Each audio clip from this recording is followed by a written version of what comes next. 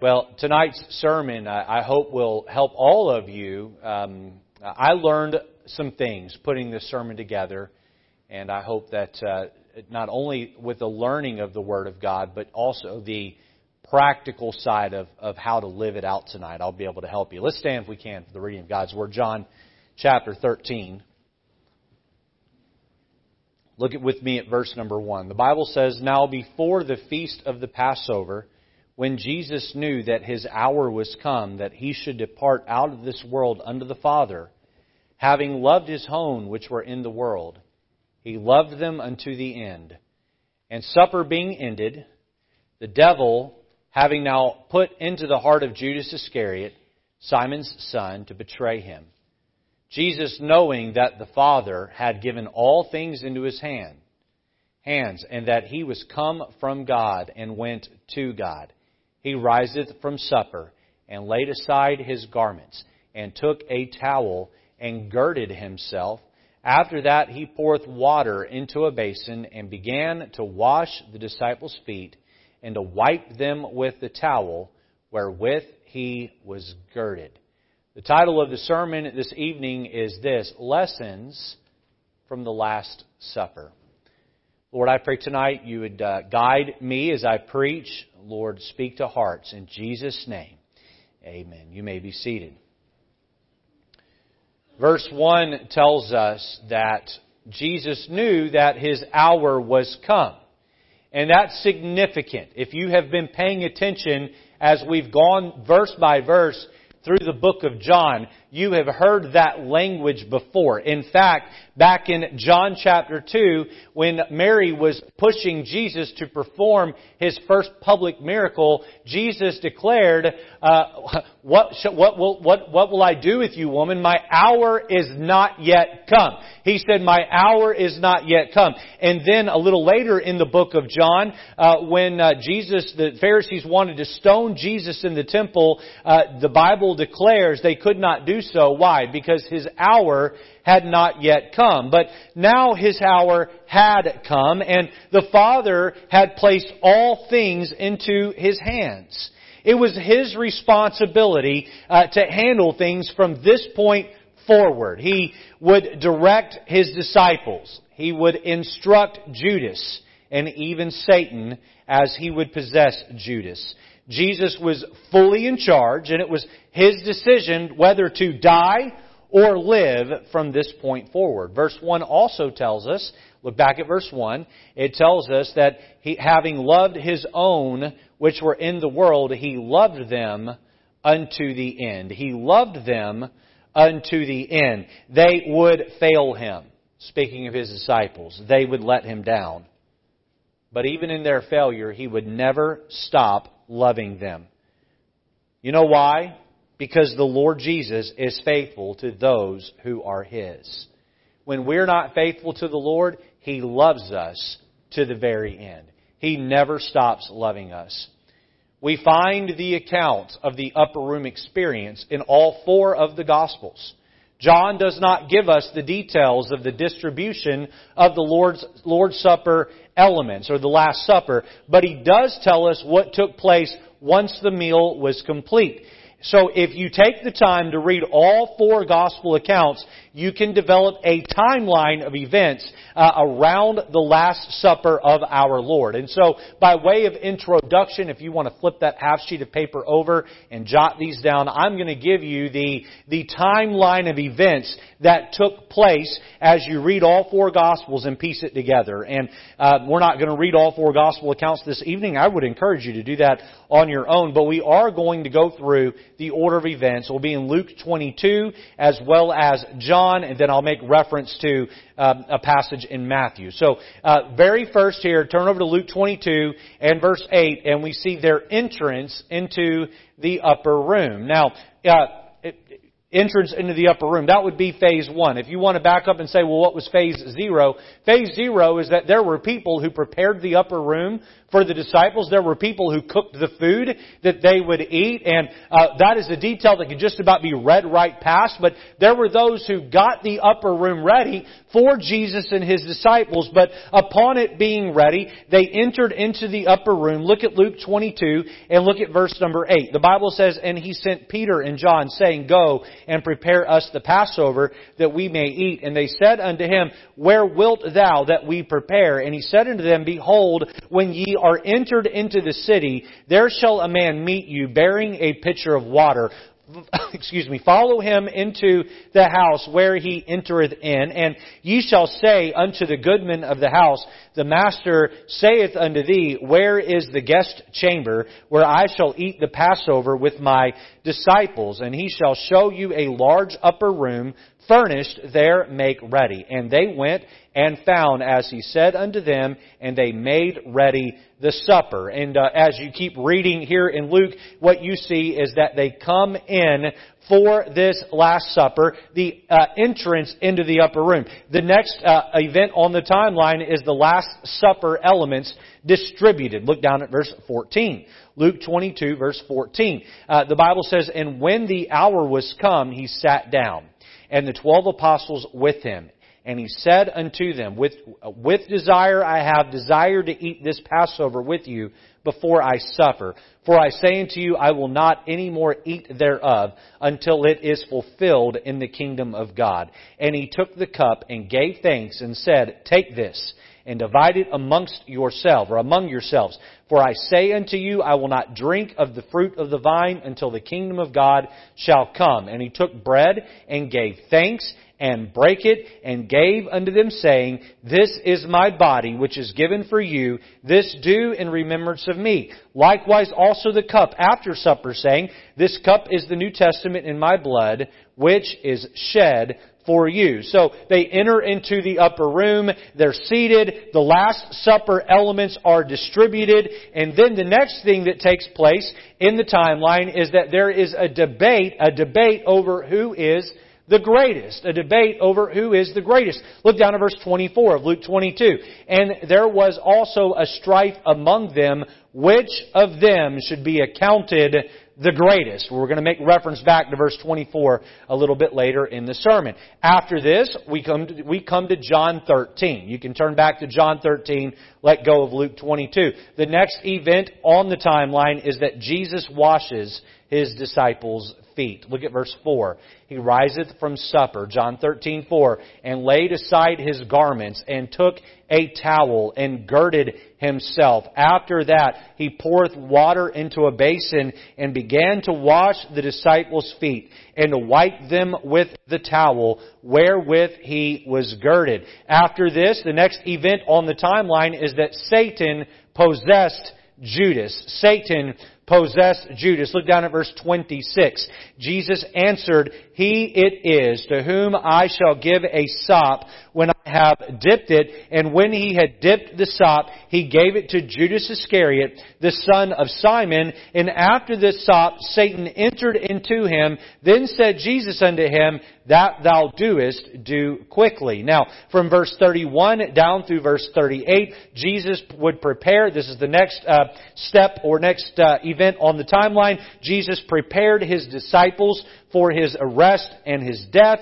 And then in Matthew 26:30, which reads, "And when they had sung in Him, they went out into the Mount of Olives. They finished by singing a hymn." So there is your timeline of events. They enter, they have the Lord's Supper elements distributed, the last meal that Jesus would have with His disciples. An argument breaks out as they're finishing their dinner about which one of them would be accounted the greatest. Jesus, as they're arguing, gets down and washes their feet.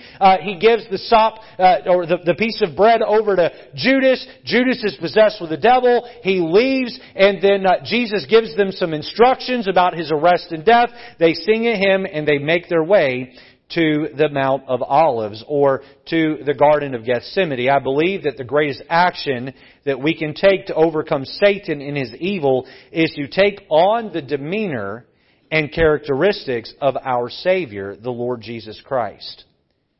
Listen, church, we must trade in our broken mentalities and adopt His mind. We must trade in our sinful habits for His holiness. We must trade in our, if you will, VIP cards for an apron and a towel. We must be willing to serve instead of looking to be served. I want us to look at 3 lessons or 3 truths out of John 13 as we consider this title, Lessons from the Last Supper. Lessons from the Last Supper. Let's look at the first lesson I see here in John chapter 13. Notice a lesson about servanthood.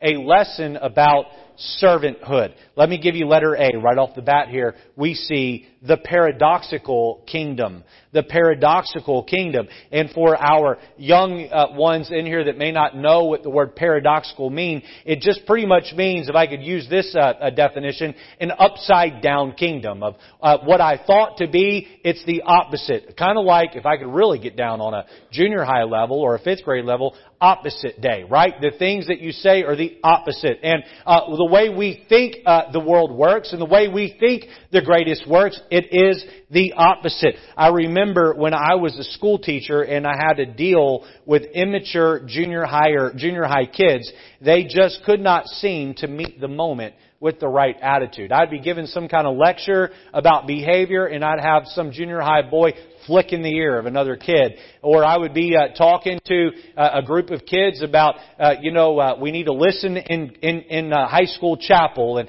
we need to be reverential, and you have 2 girls whispering in each other's ears and laughing and giggling. They just couldn't seem to meet the moment with the right attitude. And Jesus somberly is serving out the bread, symbolizing His broken body. He's very seriously distributing around the vine juice, the wine there over His shed blood. And what do the disciples do as a result of Him distributing the bread and distributing the juice? They begin to argue with each other over which one is the greatest. And I want to look at them and say, guys, really?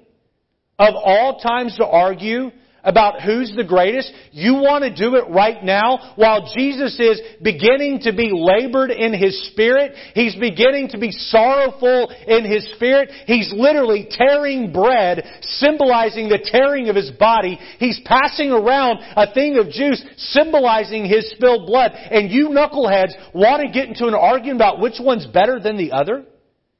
Again, Luke 22:24, and there was also a strife among them, which of them should be accounted the greatest. So what did Jesus do while they were hashing this out and arguing about one was better than the other? Look at John 13, verse 4. While they're having this argument, He riseth from supper and laid aside His garments and took a towel and girded Himself. After that, He poureth water into a basin and began to wash the disciples' feet and to wipe them with the towel wherewith He was girded. I bet the talk about who was the greatest stopped pretty quick and in a hurry. Here they're talking about which one is the greatest, and Jesus is down on His knees washing their feet. What was Jesus saying with His actions? He was saying the greatest among you is first a servant. But this was not the first time that Jesus had told them this. Turn over to Matthew chapter 19 in your Bibles. Matthew chapter 19. Find your way over there. We're going to be in verse 27. This morning we talked about the price of following Jesus. We talked about how that the disciples left behind their careers, they left behind their comforts, and they left behind their cares or the care of their families. And Peter is realizing the great sacrifice that he has made, and feeling very burdened over that or wondering what the benefit of that would be. Look at verse 27. Then answered Peter and said unto him, Behold, we have forsaken all and followed Thee. What shall we have therefore?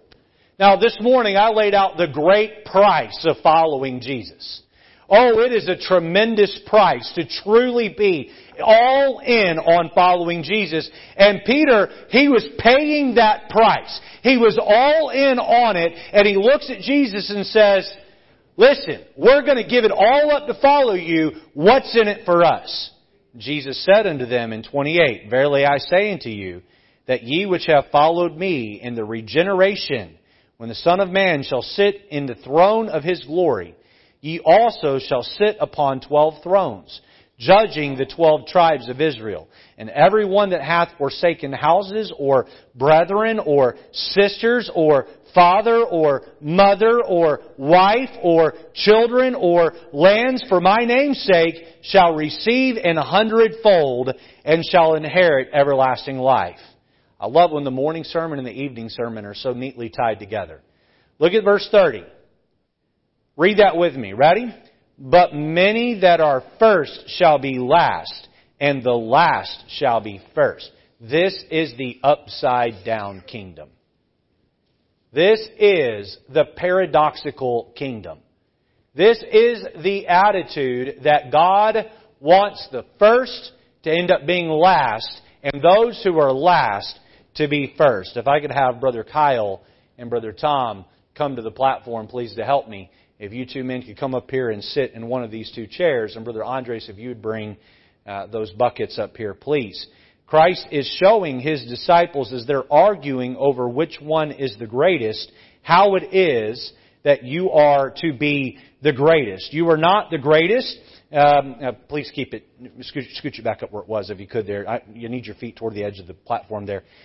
He said, I want you to be the greatest, not because of some thing you have done or some seat you sit in or some point of notoriety. Jesus says, if you want to be the greatest in My kingdom, then learn to be a servant. And so here they are having this fierce debate. Is it John?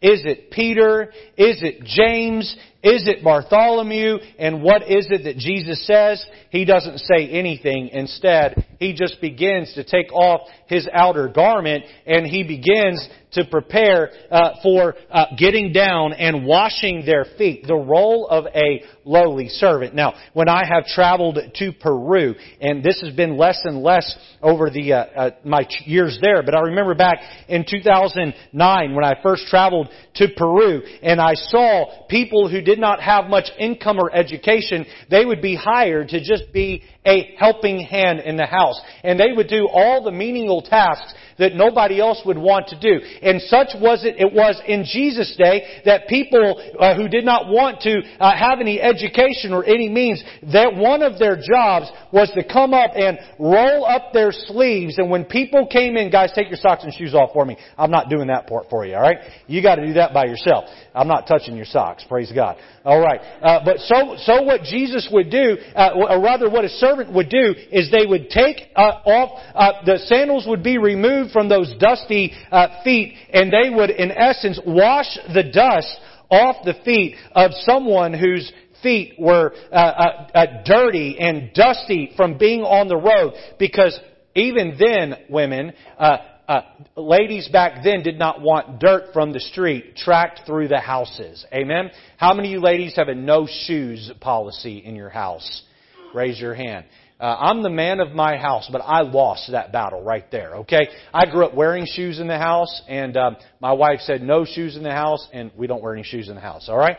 And so what did Jesus do? They're arguing about which one's the best. I put you, roll your foot up there, stick your foot in there, get it nice and wet for me. Very good, okay, all right? And Jesus sits there, and He washes the disciples' feet. All right, does that feel good? Yeah. Is that water warm? Okay, good. All right. Get your other foot in there. Autumn, his feet aren't going to stink tonight. Praise God. Tanya, Tom's feet aren't going to stink tonight. All right. And so here they are arguing, I'm greater than you. No, I'm going to be sitting next to Jesus. Remember James and John's mother coming and saying, which one of you, thank you very much, you can put your socks and shoes back on. Which one of you is, can my son sit next to you in the kingdom? And Jesus said, that's not mine to give. All right? Jesus said, you want to be great, you better learn how to wash some feet. You want to be great, you better learn how to get down and do those tasks that are just what you would not prefer to do. I asked several men to let me do this for them, and I only had 2 volunteers. No one else was interested in letting Pastor wash their feet. I don't blame them. I don't like when anybody touches my feet. But this is what Jesus did. He's down washing the feet of His disciples.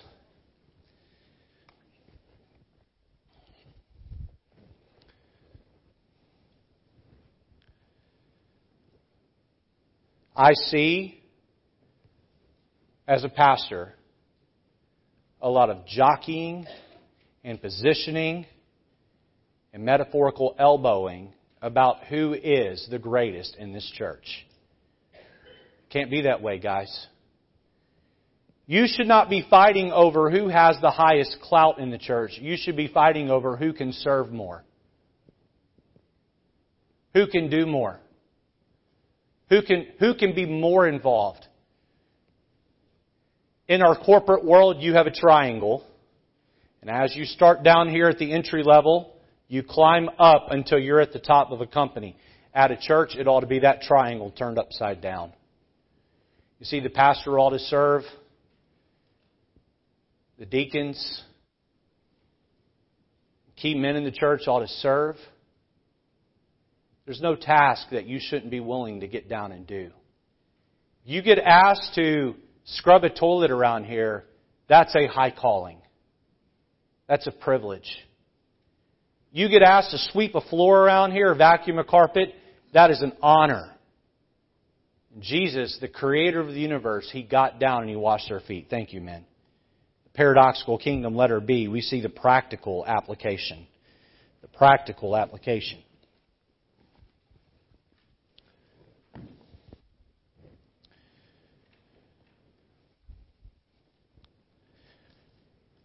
These won't be on the screen, but you can jot these down. I've got a couple of sub-points here. Notice our example. Look at verse 12. The Bible says, so after He had washed their feet and had taken His garments and was set down again, He said unto them, know ye what I have done for you? Ye call me Master and Lord, and ye say, well, for so I am. If I then, your Master and Lord, have washed your feet, ye also ought to wash one another's feet. For I have given you an example that ye should do as I have done. The King and Creator of the universe took off His outer garment, girded Himself with a towel and an apron, and washed the feet of those selfish, immature disciples. Those selfish men. I'm better than you. No, I'm better than you. I hold a higher position in amongst the disciples than you do. One day in the kingdom, I'm going to sit by His right hand. Well, I'm going to sit by His left hand. Well, no, I'm going to sit there. And there Jesus is. He's washing their feet. Take your Bibles over to Matthew chapter 5. I have been asked what I believe to be the most difficult command of Christ to follow. And after I have studied in great detail the commands of Christ this calendar year, I would tell you there are many candidates. But when I preach this morning about following Jesus to the degree that you're to follow Him, that is a tough one. But maybe the hardest of commandments to obey is found in Matthew chapter 5 in verse 44. But I say unto you, love your enemies. Bless them that curse you.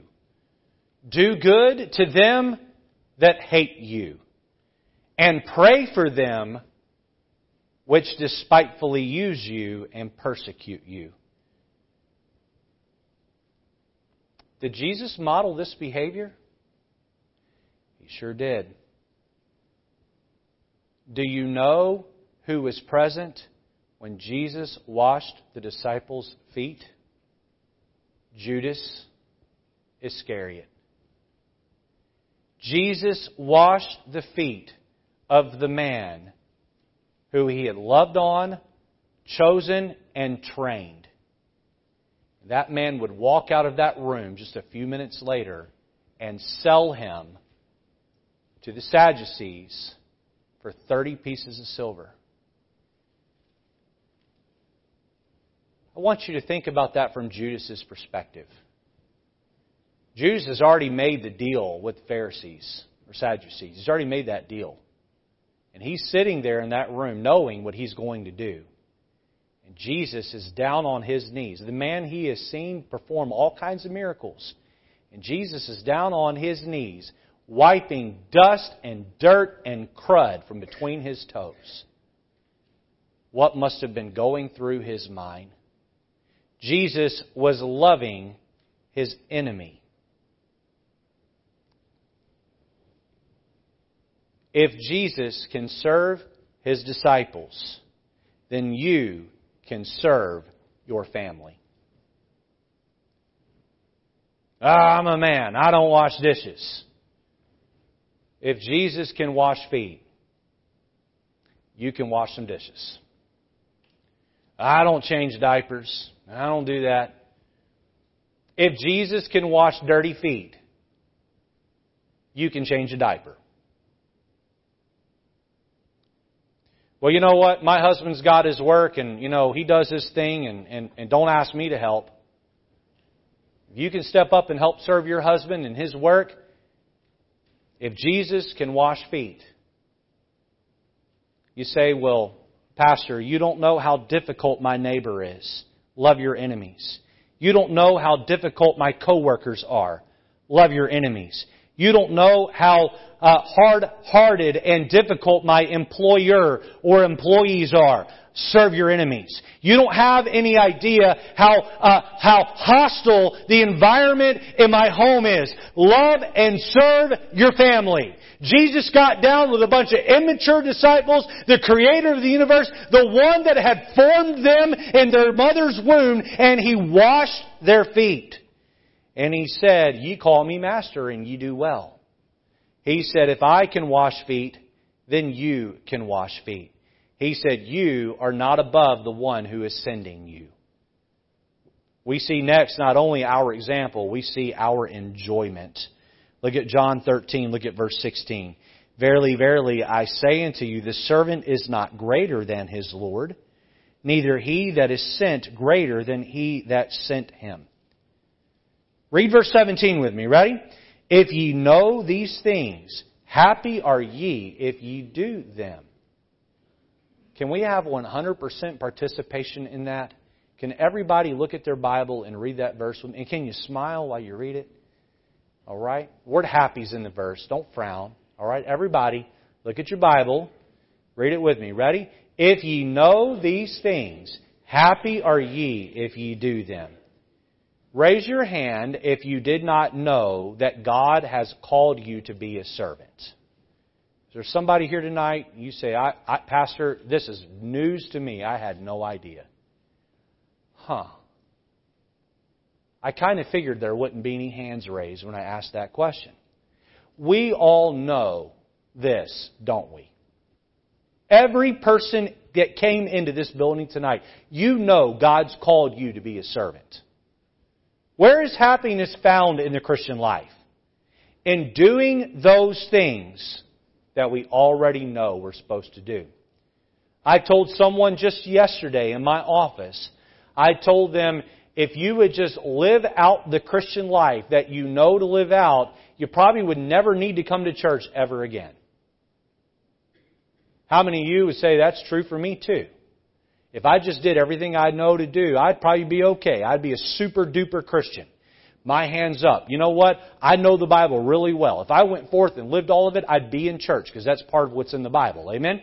You should be in church. You should be in the auditorium. You should be under the voice and sound of the preaching of God's Word. You should be attending classes. You should be involved in the program of the church because that's God's plan. But listen, how many of us, it's not a matter of knowing God's Word, it's putting into practice and daily living God's Word. That's the problem.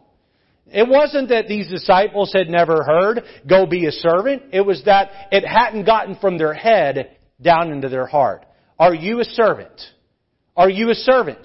When was the last time you did something that abased you for the betterment of others? There are times I come into the building on a Sunday morning or Sunday afternoon and there's a toilet that's clogged. Someone goes in the bathroom and uses it and the nastiest type setup, I mean it's all over the toilet seat, the toilet's clogged. I'm not trying to be irreverent. I'm trying to make a point here. And you know what I do? I look at that and say, I'm not above cleaning that toilet. I go find a plunger, and I take about 2 steps back, and I get to work unclogging that toilet. And I don't tell Angela, because then she probably wouldn't touch me for a week. Amen? I unclog that toilet. You know what? That's a humbling experience. When was the last time you did something that abased you? Where you thought, oh, I can't believe I have to do this. And you did it to be a blessing to someone else. When was the last time you washed someone's car? Or cleaned someone's bathroom? Or picked up your spouse's socks off the floor? Or did your spouse's laundry? Or did something that you didn't want to do that you thought was beneath you because you wanted to be like Jesus Christ? God calls you and I to be servants. Number 1, a lesson about servanthood. Number 2, a lesson about sanctification. A lesson about sanctification. Let's notice letter A, the symbolism of feet washing. Look at verse number 6 with me here. Then cometh he to Simon Peter, and Peter saith unto him, Lord, dost thou wash my feet? Jesus answered and said unto him, What I do thou knowest not now, but thou shalt know hereafter. Peter saith unto him, Thou shalt never wash my feet. Jesus answered him, If I wash thee not, thou hast no part with me. Underline that phrase. Thou hast no part with me. Simon Peter saith unto him, Lord, not my feet only, but also my hands and my head. Jesus saith to him, He that is washed needeth not save to wash his feet, but is clean every whit, and ye are clean, but not all. But not all. For he knew who should betray him, therefore said he, Ye are not all clean. In essence, Jesus is telling Peter here, he said, I washed you clean when I saved your soul from hell. That was the moment that all of you got washed. The moment that I saved your soul from hell, your entire body was washed, and now you do not need me to wash you whole again. That was a one-time occasion that happened at your salvation. Now, what you need is your feet clean. And what does this symbolize, church? This symbolizes the daily confessing of our sin. Now, Jesus would go on and say that not all of you are clean. One of you here isn't clean. He's speaking, of course, of Judas Iscariot, who was not saved, who was not a true follower of Christ. Look with me at John 13. Look at verse number 18. I speak not of you all. I know whom I have chosen, but that the Scripture may be fulfilled. He that eateth bread with me hath lifted up his heel against me.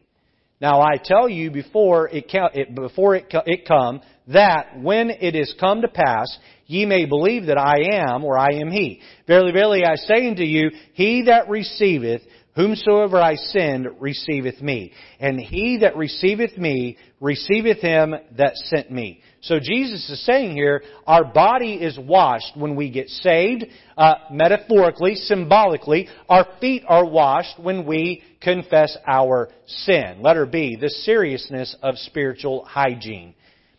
The seriousness of spiritual hygiene. Take your Bible over to Psalm chapter 51. We're going to use an Old Testament example here. 1 John 1:9 we know well.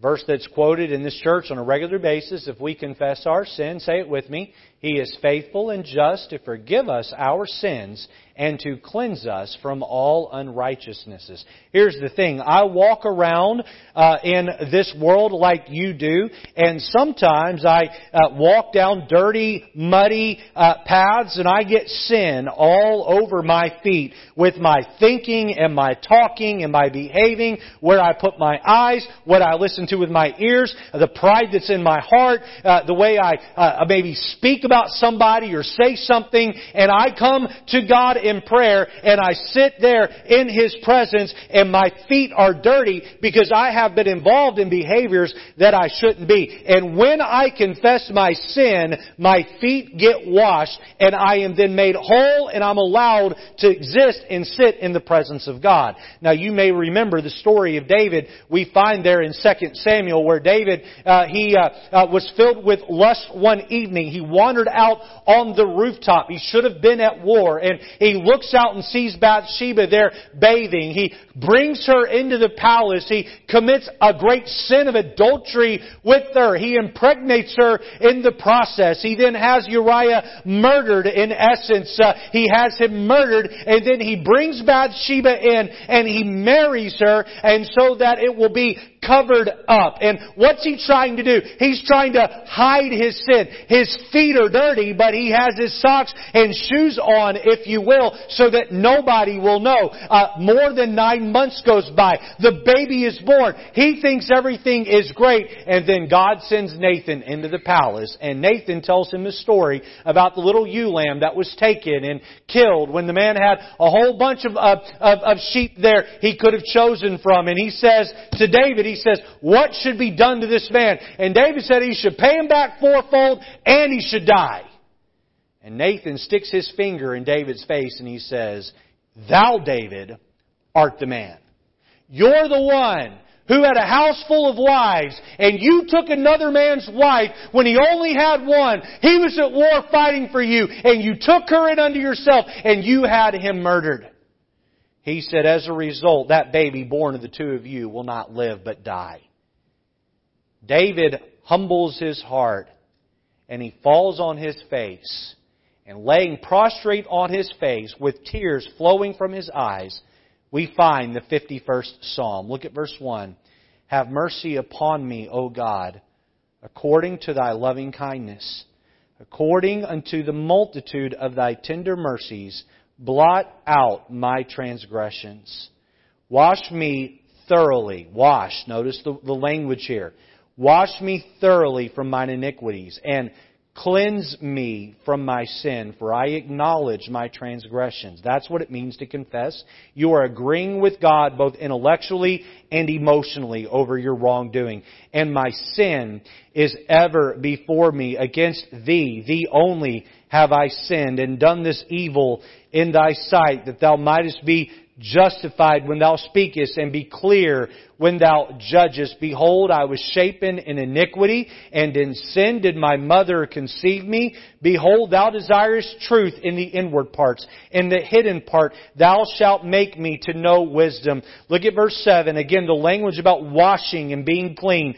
Purge me with hyssop, and I shall be clean. Wash me, and I shall be whiter than snow. Make me to hear joy and gladness, that the bones which Thou hast broken may rejoice. You know what we need? We need on a daily basis, we need an acknowledgement of our wrongdoing, and we need our spiritual feet washed and cleaned.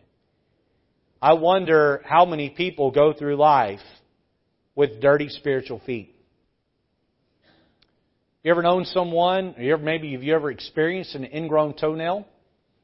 Praise God, I've never had to deal with that, but I've known a lot of people close to me that have. It's painful. I've seen people who have poor hygiene. I lived in college dorms for 5 years. Praise God, I married my wife. She smells a lot better than those boys did in those dorms. And I saw some nasty feet. Some nasty feet. By the way, Kyle and Tom, great job on the hygiene. Amen. I'm sure you probably washed your feet before you came tonight knowing that was going to take place. But I have seen some nasty things, and not to go into detail. But I think that you can imagine someone having filthy, nasty feet. And I think some of us here, that's how God sees our spiritual feet. When was the last time you got on your knees and you confessed your sin to God? When was the last time you agreed with God over your sin? Christian, don't shrug your shoulders at sin. Don't just be like, well, that's who I am. I can't help it. I was born into a sinful world. I have a sin nature. Oh well. Oh no, it was your sin that nailed Him to that tree. It was my sin that caused Him to die. He saved us from sin, and we need to come before Him and confess those sins. Our spiritual hygiene is of the utmost importance. We see the seriousness of spiritual hygiene. What is this a lesson? It's a lesson about servanthood. It's a lesson about sanctification. And notice number 3, it is a lesson about Satan. It's a lesson about Satan. Letter A, his influence leads to sorrow. Look with me at John 13, verse 21. Jesus is very heavy. And we'll see this here in verse 21. When Jesus had thus said, He was troubled in spirit, and testified and said, Verily, verily, I say unto you, that one of you shall betray me. I don't think we can understand the horror of that statement. You understand there were a lot of followers of Jesus that came and went. We'll call them ancillary disciples. But there was an inner core of 12 men around Jesus who were brothers on a deep level. You talking about sleeping in fields together at night. You're talking about going hungry sometimes and missing meals. You're talking about brothers who had each other's back and helped play security guards for Jesus as the crowds were trying to mob Him and get to Him. You're talking about brothers who were there for each other through the thick and thin for 3+ years, and now one of them is going to turn around and betray their Messiah? Betray their rabbi? The horror that swept over that room. Jesus is troubled in His spirit. Oftentimes, people get hurt at church and they never come back. Can I tell you why I think that happens? Because church is not a place where bickering and arguing should take place. Church is to be a place of spiritual unity and healthiness. Someone comes to church and they get wrapped up in a painful experience because Christians are not acting very Christian, and they just say, if that's going to be the church community experience, yeah, no thank you. I'm not interested any longer in that. Why does that happen? Because when Satan gets his foot in a church, sorrow is always the result. I still remember sitting next to my wife at the Riverside Baptist Church in Terryville, where Pastor David Townsley is the pastor. We had been greatly hurt at our previous church ministry. We had moved there into that church building, and we were attending this small church. I'm sitting next to my wife. We're holding hands. Pastor David Townsley is announcing our joining of that church body, looking over and seeing tears dripping off of my wife's cheeks because she had been so hurt in the previous church. There had been gossip and slander. There had been all kinds of nasty and unkind things that had been said of us by our previous pastor in an attempt to get rid of us and to hurt us, and the pain and sorrow that was felt. The reality is that if we had let it get to us, we'd be casualties out of church today, wanting nothing to do with it. Why were we filled with so much sorrow? Why were our hearts so troubled? Because of gossip and slander. Will you listen to me, White Oak Baptist Church? If you have a problem with someone in this room. You have two people you can speak to about that. You can go to the Lord in prayer and directly to the person and to nobody else. Don't you let Satan get in your spirit and sow discord through gossip and slander. And do you know the difference between gossip and slander? Slander is something negative about somebody that's true. Gossip is something that is supposed to be true. You say, well, what I said was true. Did it edify the body of Christ? If it didn't, then keep it to yourself. I've seen churches that have been torn apart. God is no longer blessing those churches because great sorrow came on that church family. Gossip and slander. Sexual deviance. Dishonesty and cover-up. Satan works his way. He slithers his way into church bodies like this one. And he slowly and carefully dismantles and tears apart a church. You say, well, why was the Lord so troubled in His spirit? Because Satan had worked his way into Judas's heart. And Judas was now the cause of a troubled spirit amongst Jesus and His disciples. I preach hard against this because I want to protect the flock. All of us at times can allow our tongue to slip and we say things we shouldn't. You say, well, Pastor, I feel like you're preaching to me. I feel like you've got your finger in my face the way Nathan had his finger in David's face. I feel like you've thrown a rock and it's hit me right between the eyes. What do I do? And tonight you get on your knees, you confess your sin, and you humble your heart. And if it is necessary, you go to the person that you have slandered or you have gossiped about, and you own your sin, and you get it right. Do you understand that when you gossip and slander somebody, you cannot undo the damage that's been done? You cannot undo it. It's like taking a bag full of feathers or a feather pillow up on top of a tall building and opening it up into the wind. You may feel bad that you did that, but recovering from gossip is like going around trying to put all the feathers back in the bag.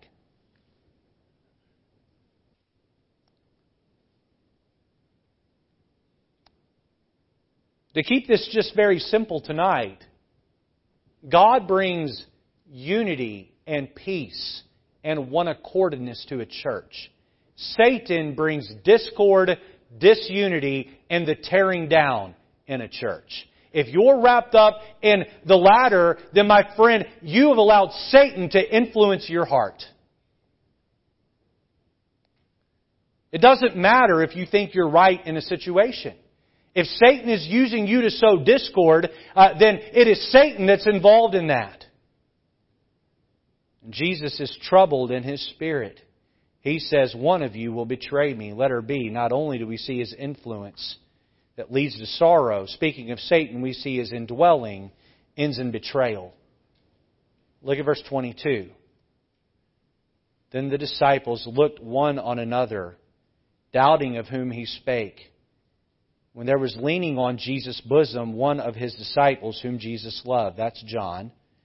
Simon Peter therefore beckoned to him that he should ask who it is or who it should be of whom He spake. Who's going to betray Him? He then, lying on Jesus' breast, saith unto Him, Lord, who is it? Jesus answered, He it is to whom I shall give a sop when I have dipped it. When He had dipped the sop, or dipped the bread, He gave it to Judas Iscariot, the son of Simon. And after the sop, Satan entered into him. Then said Jesus unto him, That thou doest, do quickly. Now no man at the table knew for what intent He spake unto him. For some of them thought, because Judas had the bag, or was the treasurer, that Jesus had said unto him, Buy those things that we have need of against the feast, or that he should give something to the poor. He then, having received the sop, went immediately out, and it was night. Where did he go? He went to sell out Jesus for just a bag full of coins. Betrayal. Betrayal. Have you ever been betrayed? Betrayal does not happen from someone who's walking with God. Betrayal happens from someone who's let the devil have influence over their life. Church, I just want to remind you that Satan hates what we're doing here at 5344 Main Street. He hates it. Every Saturday morning I stand right down there and I say, raise your hand if you have a testimony of someone who you have given the gospel to this week. And without fail, every Saturday I've asked that. Someone has raised their hand and said, I got to lead someone to Christ over the last 7 days. We train people to preach the gospel here. We send them out in the community to do that. Satan is losing souls to his hell. People are being saved to heaven. They're being saved away from his hell. They're being taken from his grasp. People come in here, they're broken and they're hurting, and they hear the healing balm of God's Word preached, and they're helped to go and love the Lord and love others. And Satan hates what's going on here. And Satan wants to unleash a full-blown assault against this church. And he only needs one. He only needs one of you who will be carnal enough to say, yeah, you can work through me. You know what? I don't like the way that such and such treated me. I don't like the way the deacon looked at me. I don't like the fact that he's a deacon and I'm not. I don't like the fact that Pastor Lejeune just seems to look past me and ask me to be involved in this or that. I don't like the way the pastor preaches. He preaches too loud. He preaches too long. I don't like the way that the politics around the church are structured with this or with that. And I don't like the way things are structured. And so you know what? I'm going to be a disgruntled Christian, and I'm going to let Satan get in, wiggle into my heart, and I'm going to let him lead me to hurt this church. Oh, Satan only needs one.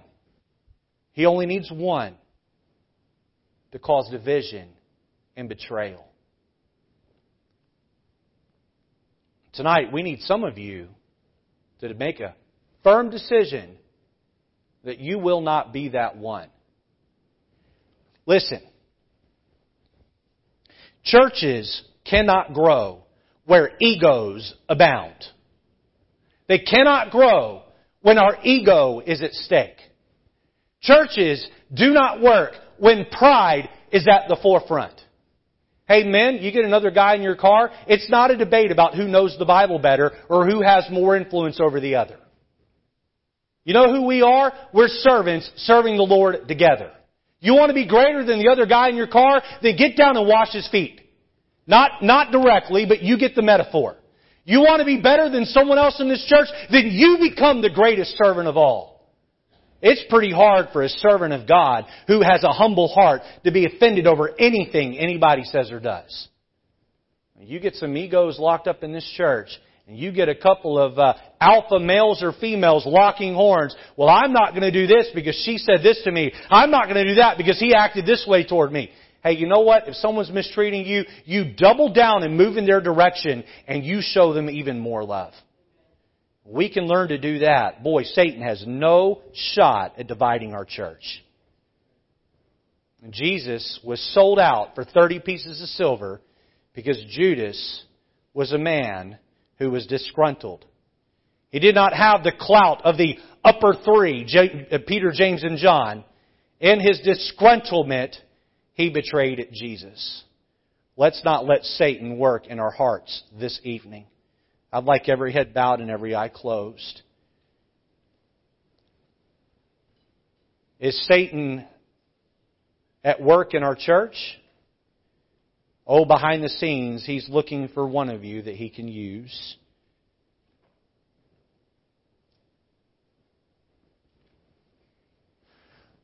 Pastor Lejeune doesn't want to read every text message that's sent between church members. He doesn't want to know what's posted on social media. He doesn't want to know the gossiping phone calls. He doesn't want to know about the lunches that you have where you eat some church member or church leader for lunch or dinner. I don't want to know those things, but you know those things.